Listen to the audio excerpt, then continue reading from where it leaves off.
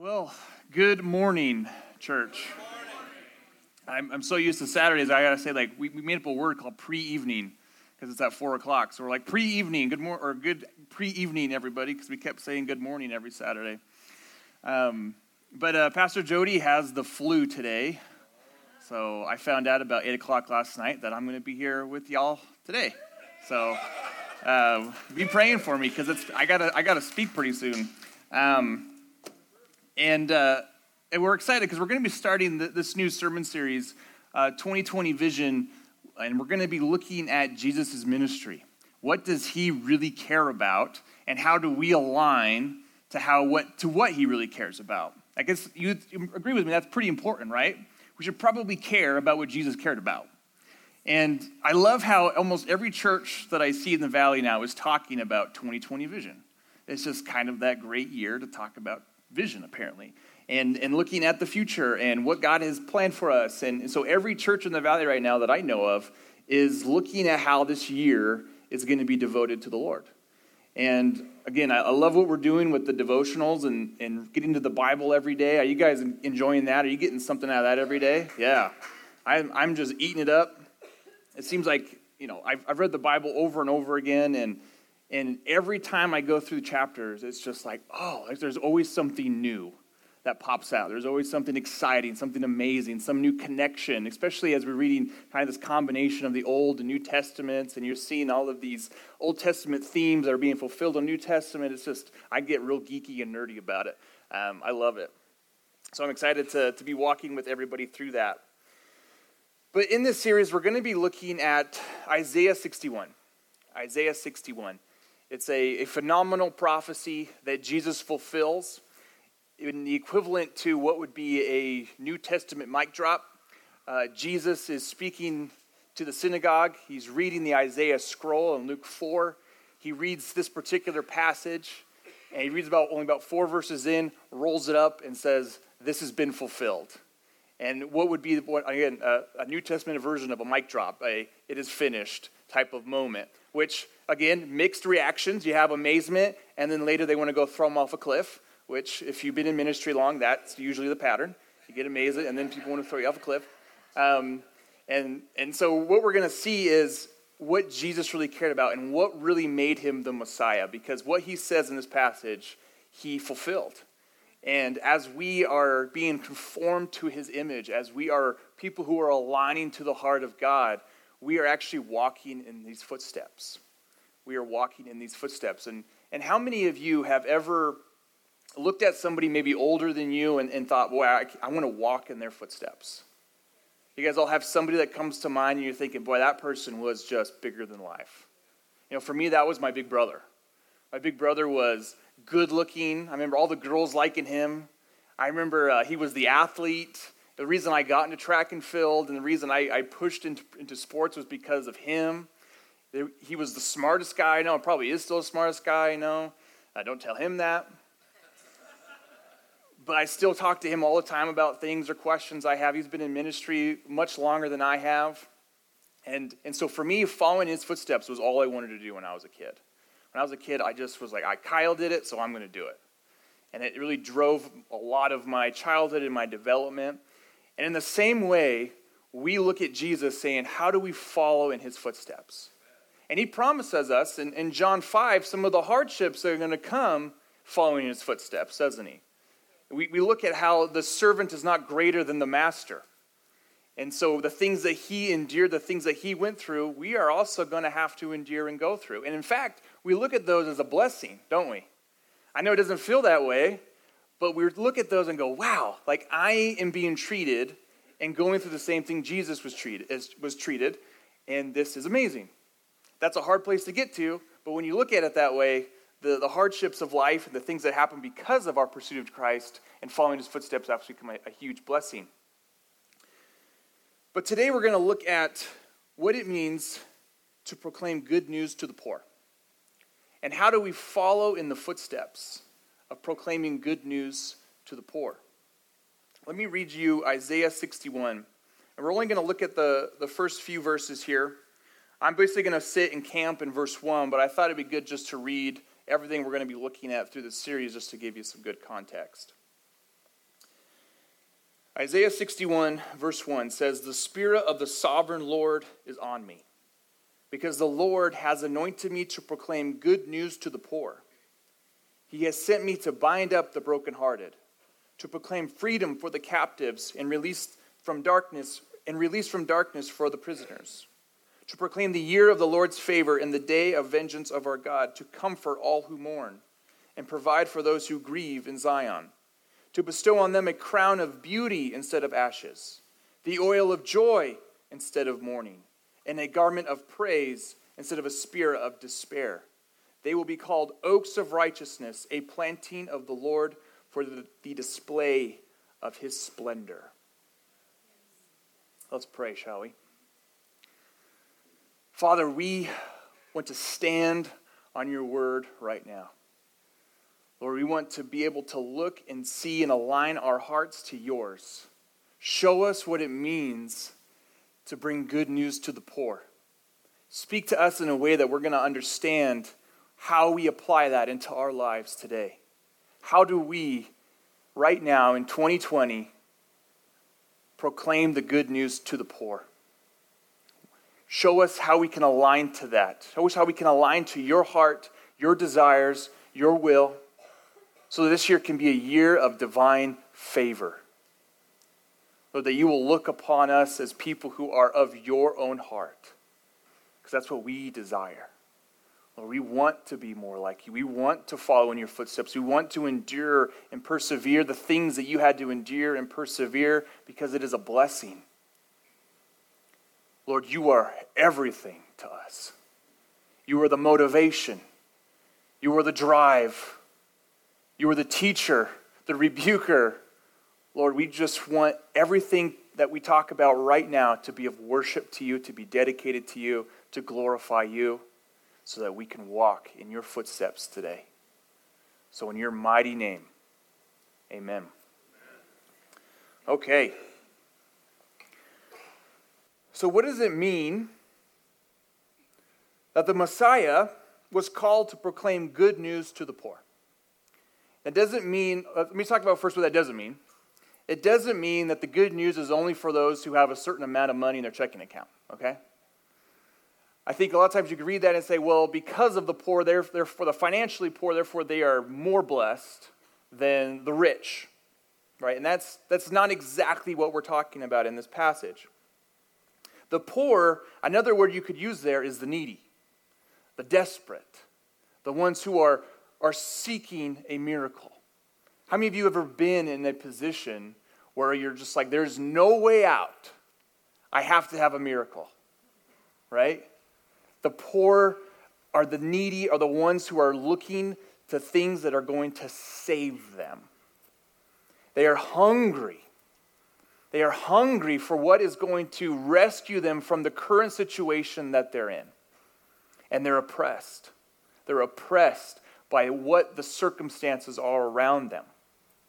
And so what Jesus is talking about here, when he's coming to proclaim the good news, there's an important component to receiving the good news, is that the people who receive the good news are the ones who understand their desperation for the good news. The poor are the ones who are looking for a way out. You look at Jesus' ministry. He was drawn to the sinner class. And in Jesus' day, the sinner was a class of people. The righteous were another class of people. That's why you hear Jesus say things like, I didn't come for the righteous. I came for the sinner. Right? And when I was a kid, I used to hear that and I go, boy, I'm probably real favorable with the Lord because I mess up a lot. Right? Like I remember thinking like, that's great. Because I didn't understand what that meant.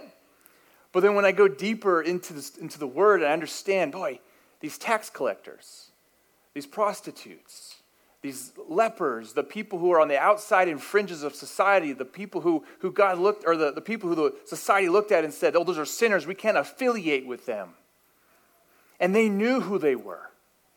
You don't see any tax collector going, oh, I know that when the government asks for 5 and I take 20, that it's a good thing. Yeah. They knew what they were doing was evil. And they knew that they were hated because of it. There was no mystery there. But guess what? There was something deep inside of them that said, I am desperate to be in good standing. Same with the prostitutes. They were usually the ones who were either widowed, ostracized by their families. They had no other means for providence. They had no other way in society to live and survive. And you hear the good news comes to them, and they are drawn to it because they go, here is a miracle and a dependency and a way out. Here is actually good news for me to grab a hold of and not bad news that's going to ostracize and kick me out. And when we were doing our devotionals, we talked about Genesis 3, and we read Genesis 3, and something that really stood out to me is how God's heart aligns to the need, the poorness of the desperation of the sinner. You look at Genesis 3, and Adam and Eve, and they eat of the forbidden fruit, and they go and hide, right? The shame and the guilt is too much, so they try to hide from God. And I think there's a wrong conception of God in these times where we think he's this mean guy who's going to go and just say, get out of my face, you nasty little sinner. I don't want anything to do with you. But that's not his reaction, is it? What does he say? He goes, where are you? Where are you? Because he knows that he is the only the only restorer and reviver of what was broken. The relationship that we cut, he wants. He goes, where are you? And he says, because of the sin, you're going to have all these consequences. Because you wanted to be like God, now you're going to have to endure and suffer the consequences of those decisions. It's not something he wanted to bestow upon us. He says, because of that, this is going to happen. How many of you guys know sin has consequences? Right? But this is what he then does. In Genesis 3:15, one of my favorite passages, he promises the gift of a Savior. He promises that there will be a seed of Eve who will stomp out the serpent. At the same time, the serpent will strike the heel. Boy, it's amazing to me that just a few passages down, when our biggest blunder of all time has just occurred, when we decided that we're going to do it our way, God, not yours, God says, I have a plan in place that's going to bring you back. Where you don't no longer have to say, or I no longer have to say, where are you? But I can say, here I am. And then later we see him, he unfortunately we get kicked out of the garden. That's a bummer because the tree of life's there. He doesn't want us to live forever yet. And so then what he does is he then provides for us the clothing that we have. And that's a great shadowing of the clothing of righteousness that we get to see in Jesus Christ because of our neediness, because of our desperation, because of how poor in spirit we really are. And that's the thing, is it's not something that you can just be like, God, make me more poor in spirit. God, we want to be realized of our poor in spirit, right? The reality is we're all poor in spirit, right? The ones who are blessed are the ones who understand their desperation for it. Because guess what? The world is going to try to fill that little tiny hole a lot in your life. The world's going to give a lot of temporary fixes for that desperation and that neediness and that poor of heart. But God says, I am the only one who can fill and restore that hole. So in that way, all of humanity sits in this place of being poor, sits in this place of desperation. It's the ones who realize their desperation, realize their neediness, realize how poor they really are, the ones who actually hear the good news. The ones who get it and go, what? That is good news. Because how many times have you shared a message like the good news to somebody and they go, oh, that's cool, great, get out of my face, right? Get out, okay, go away, Christian, right? They don't understand the condition that has happened, the neediness, the desperation, the poor of spirit. Can I tell you guys a cool story this week of what happened this week?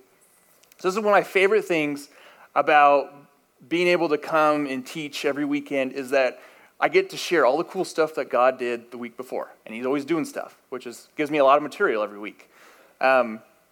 But we do these Thursday night Bible studies in Provo, and it's really becoming something of a landmark time for me every week, because I get to see God move so powerfully every Thursday. I just it's on my calendar. I'm like, this is going to be, like, you kind of walk in like, what's going to happen today? This is going to be crazy. And we had a lady who'd been coming for a few weeks. She grew up in the dominant religion of the area and was really struggling, not with like what her belief system, but more in the fact that her husband had abandoned her. She has 7 children. He had fallen into heroin and drug addiction. And so she came because she knew the host of the Bible study when we meet at her house, and she just didn't know where else to go. She knew that there were people who explore the Word of God here, that we explore the Bible and we talk about it. And so we prayed for her and we shared the good news with her, and we told her all the great things that God had in store and what his plan for humanity was. And she just ate it up. She's like, this is amazing.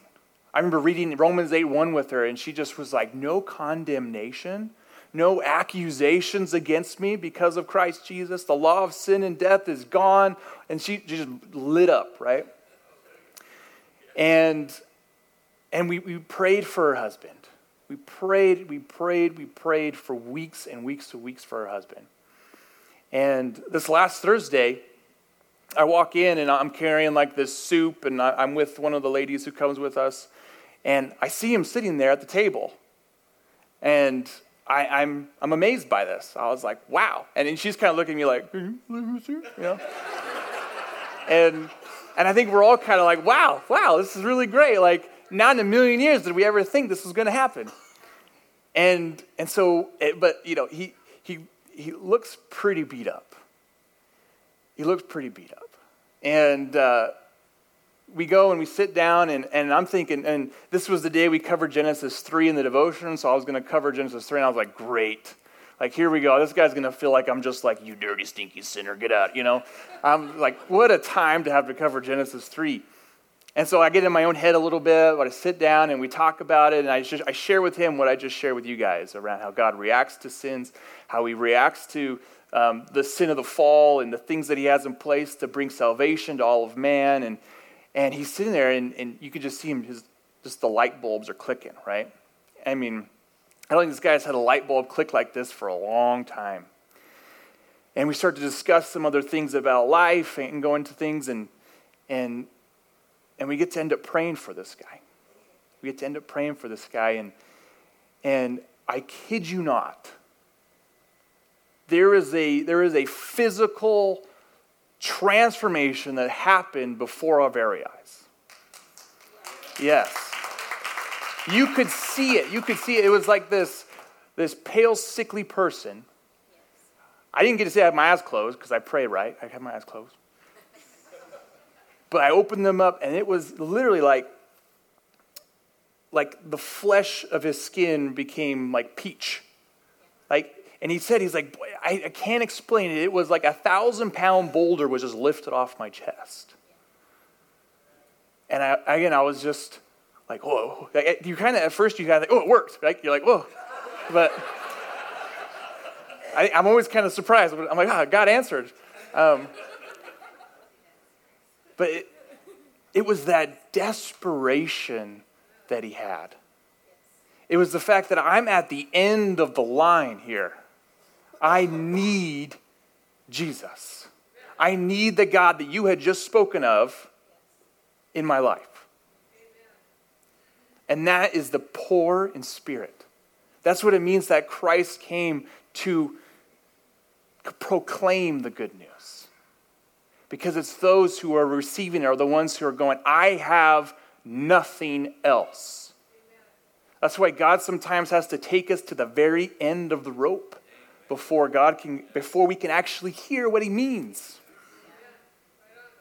And every single week I get to spend in the Word, and every time I get to see the good news lived out, every time I get to see God change people's lives, it just adds that deeper level to the complexity and the beauty of what the good news actually did for humanity. Because on the surface level, when you first hear it, you think, boy, it's so simple. That can't be that simple. But the deeper you realize is like, wait.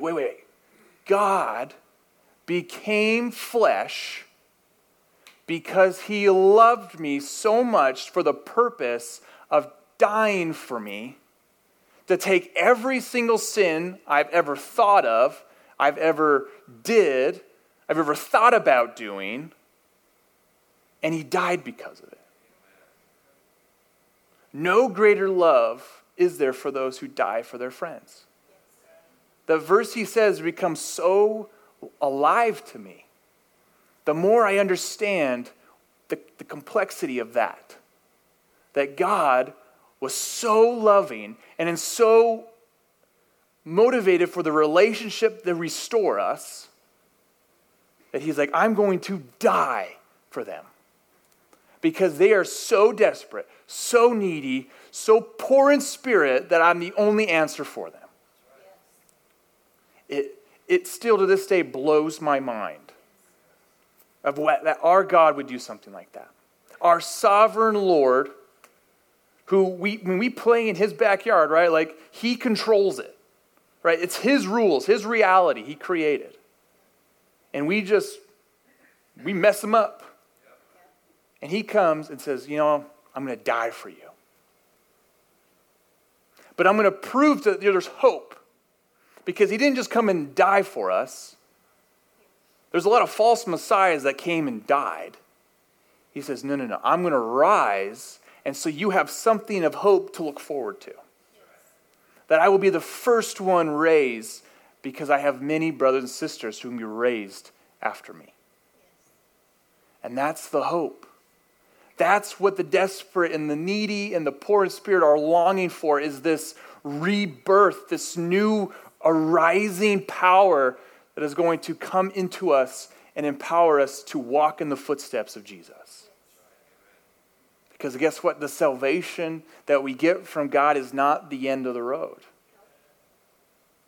We get to then live out a reborn life of proclaiming the good news to the people we still are and who need it the most.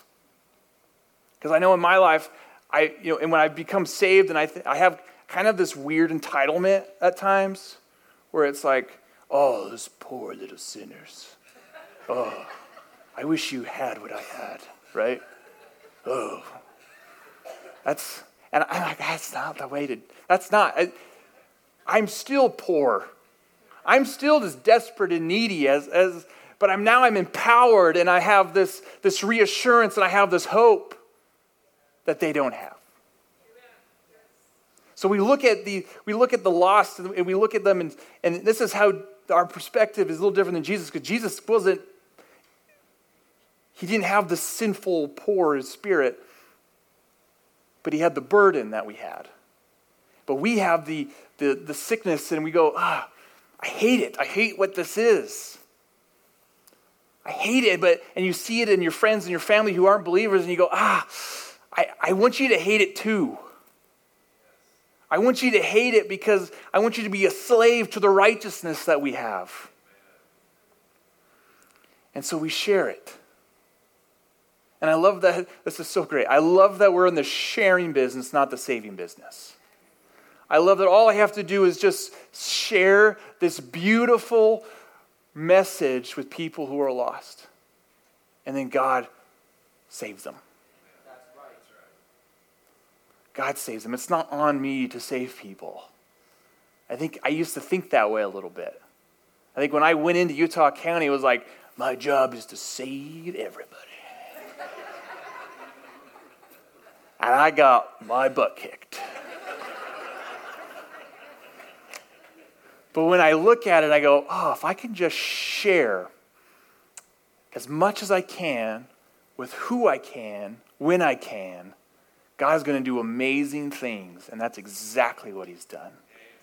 Because guess what? Sometimes all people, all the desperate, all the poor, all the needy need to hear. Sometimes, doesn't end here. You go as far as you can. But sometimes all you have to say is, did you know God loves you? Did you know that there is a God out there, a being who loves you so much that he would die for you? Sometimes just that little itsy-bitsy tic-tac seed is enough to go get someone to think about who that God is. Because there's a lot of misconceptions about who God is. And when they find out he's loving, boy, that's a game changer in someone's life.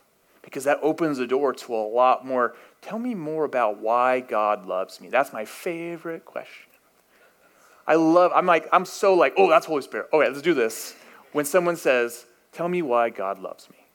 How could God love me? Because guess what? That is a soul that is poor, desperate, understanding of, I need to be loved because this world doesn't love me. And that's what's so exciting about being deep into the trenches with sinners, is you understand the desperation and the neediness of humanity. That's why Jesus was drawn to those people. That's why we should be drawn to those people. That's why we walk in the footsteps of Jesus, because he did those things. His heart, he cared about those things. He wanted to reach the lost. And if you follow me on social media, I quoted this a few days ago, but I read it and I was like, oh, this is so good. Basically it says, I would rather be known to fervently pursue the lost and do anything possible to reach the lost than to have dead orthodoxy. Than to have dead orthodoxy. And that really stood out because, we can sit around and talk about how right we are all the time. But if we're not out sharing this message to the poor, what does it matter? And doing things that are different. How many of you like to do things differently? I like to think outside the box, how to reach people in ways that have never been reached. Cool, one of you. All right, yeah. But boy, I'm always thinking, how can we do things that are different? How do we break the mold? How do we do things that are going to get in front of the sinners in a more abundant way so that we can share this message? Because that's the way we should be thinking in 2020, because that's what Jesus did, didn't he? He didn't do things the same way as the people before him did it. He couldn't. He would go on walks and he would talk with people. He would start preaching in the streets. He did what was needed to reach the lost. And that's my prayer for us as a church, is that we will do what is needed to reach the lost. That we will be drawn to the desperate and the needy because we see ourselves in those people. We see our past. We see the people we're struggling with. We see our current struggles. We see all of that and we go, I want you to have this Jesus. I want you to have the hope of being born again. I want you to have the hope of looking forward to eternal life. Because boy, the poor, especially in Jesus' day, boy, we live like kings compared to them. We live like kings compared to what the people of Jesus' day went through. And you think, boy, like Jesus was drawn to the darkest places in humanity because he is a great light. And that light has come and made its home inside of us. Did you know you carry the light of God in your heart? That in your body is the temple of the dwelling place of the living God? That where you go, the light goes? That where you go, life goes? So where you're going, are you bringing life? Where you're going, are you bringing light? Are you exposing the darkness and replacing it with a great light, the light of God? And this isn't a go work harder message. Don't walk away with going, I gotta go do more, okay? That is not what I'm advocating here for, okay? I'm advocating for just being the people God has made you to be. Be the people that God died for and rose again to have the hope to be. Because that's where we're going to see the magnificence of God change lives. That's where we're going to get to a point where it's not even shocking when we see miracles happen. I'm like so excited when I see so many. I'm like, oh yeah, guy got changed. Yeah, whatever. Happen all the time. Oh, that guy got healed. Yeah, okay, cool. Yeah, what'd you expect? Right? Like, I can't wait to be that place where it's not like, whoa, it worked. Right? But here is a fantastic promise. And, going through Isaiah 61 and 61:1, we're proclaiming the good news to the poor. And Jesus rolls up the scroll after verse 4. But then later down in the passage, it goes from a first person to a third person. He uses the word they. And it's talking about the unknown faces, the people who are going to be the footsteps of the Messiah. It's talking about us. This is the stuff we're going to get to do. Can I read it for you? They will rebuild the ancient ruins and restore the places long devastated. They will restore and rebuild the ancient ruins. How many of you know that there's places in people's lives, there's places in this valley that the enemy has held for far too long? We are empowered to go and restore those places, to rebuild the ancient ruins. I love that. For generations, they have been devastated. That really stuck with me. For generations, they have been devastated. And many of you are working out of generations of devastation. And God has brought you out of the devastation, not to just be out, but to go back and restore and rebuild and reclaim the damage that has done to the generations. And then it talks about strangers will shepherd your flocks, foreigners will work your fields and vineyards. And at first I read that, I was like, that doesn't sound like a very good thing. But when I looked at it, what it's talking about is unity among outside of Israel. So it's saying Israel and all these dirty Gentiles are going to come together. And they're going to work in the fields together. They're going to work in shepherding the flocks together. So there's unity. How many of you know that unified spirit is so in the will of God? Yes. We have seen more miracles happen in Utah County because the church has decided, let's work together instead of apart. Right. Amen? So they will come together with a unified front. And you will be called priests of the Lord. You will be named ministers of our God. We will be able to do the things God has called us to do. We will be able to do the things that were once separated by the priests that now we all get to do. Isn't that? And that is to proclaim the good news to the poor. Yes. Yes. You will feed on the wealth of nations, and their riches you will boast. We will have divine favor. We will have the backing of the one and mighty God. Who can be against us? If God is for us, who can be against us? What fear has a place when we understand that the living God working in us is with us when we go into the dark places? And I get it, it's scary. I would be lying if there wasn't a hesitation and a fear of walking into dark places and having to share the good news. Walking in and sitting at a table with 3 or 4 drug addicts is a daunting and scary thing to do from time to time. Because I get in my own head, for one. The insecurities, everything that can happen, right? All the fleshly things that occur. But then there's that passage. If God is for us, who can be against us? And I have the medicine for what is going to help that person. And divine favor will be on us. And this whole passage, Isaiah 61, is about the favor of the Lord. It rested and it came upon Jesus. And then when he finished his work, he died, he rose on the 3rd day, he ascended at the right hand of God. He didn't abandon us. He sent the Holy Spirit to be our advocate, to be our helper. He showered us with spiritual gifts to be able to use them in the body of Christ and to the unbeliever. You are a powerful weapon with the tools of heaven. Did you know that?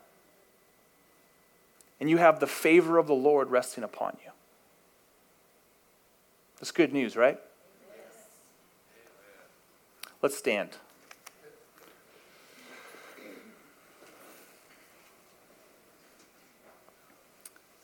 I'm ending a little bit early. That's good news too, huh? Just kidding. But I want to give a chance to respond. Just because it's so important that we respond to something like this. One, for the unbeliever, the one who has never had the opportunity to repent and believe. And when I mean repent, I mean just turn from sin, understand your condition, understand that, yeah, I do need Jesus. I am desperate. I am needy. How do I get that? Well, good, I'm glad you asked. You believe. You believe in Jesus Christ. That what he did on the cross restored you. It forgave you. And it was by his grace and his mercy that it did so. That he took everything you've ever done, everything you've ever thought that was sinful, and he became forsaken over you. That Jesus was so in agony on the cross, not because of all of the pain, but he was forsaken because God couldn't look at him anymore.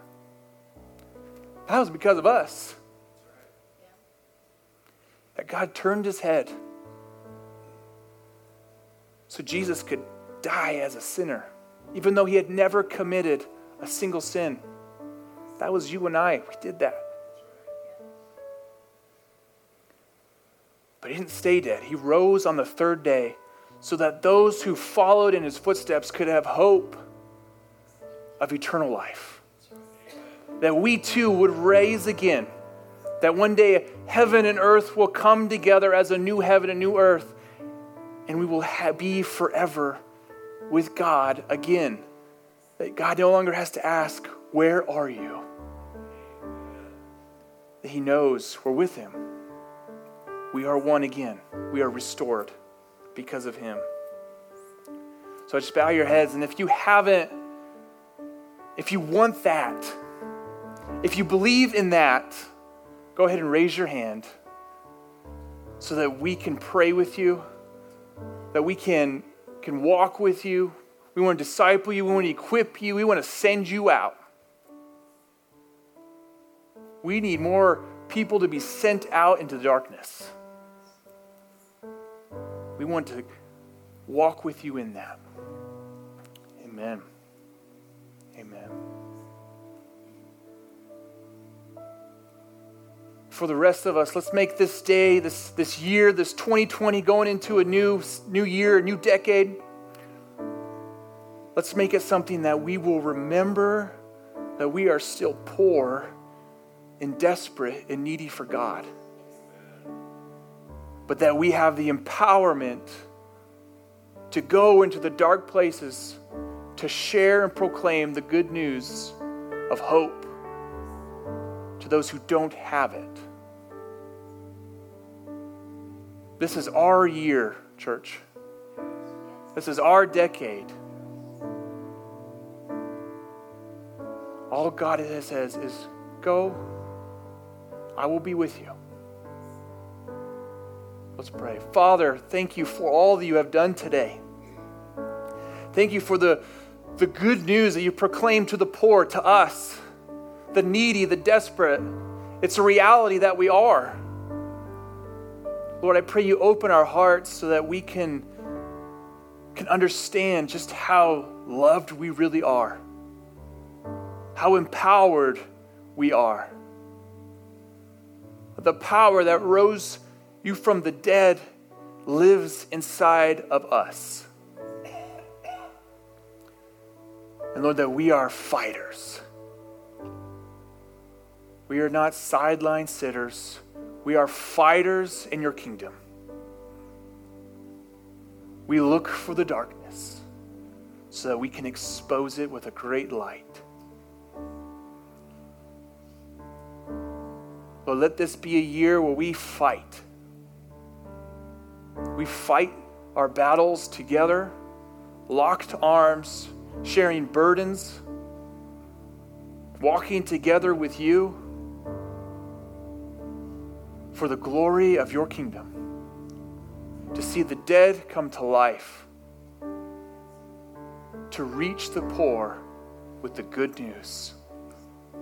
So, Lord, I pray that you will send people our way who are desperate and needy, who are so in need of you that just the very words that God loves them brings them to their knees.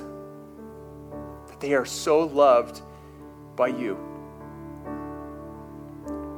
Lord, send those people to us and give us the ability and the boldness to share with them the good news, to proclaim it, God, as you proclaimed it.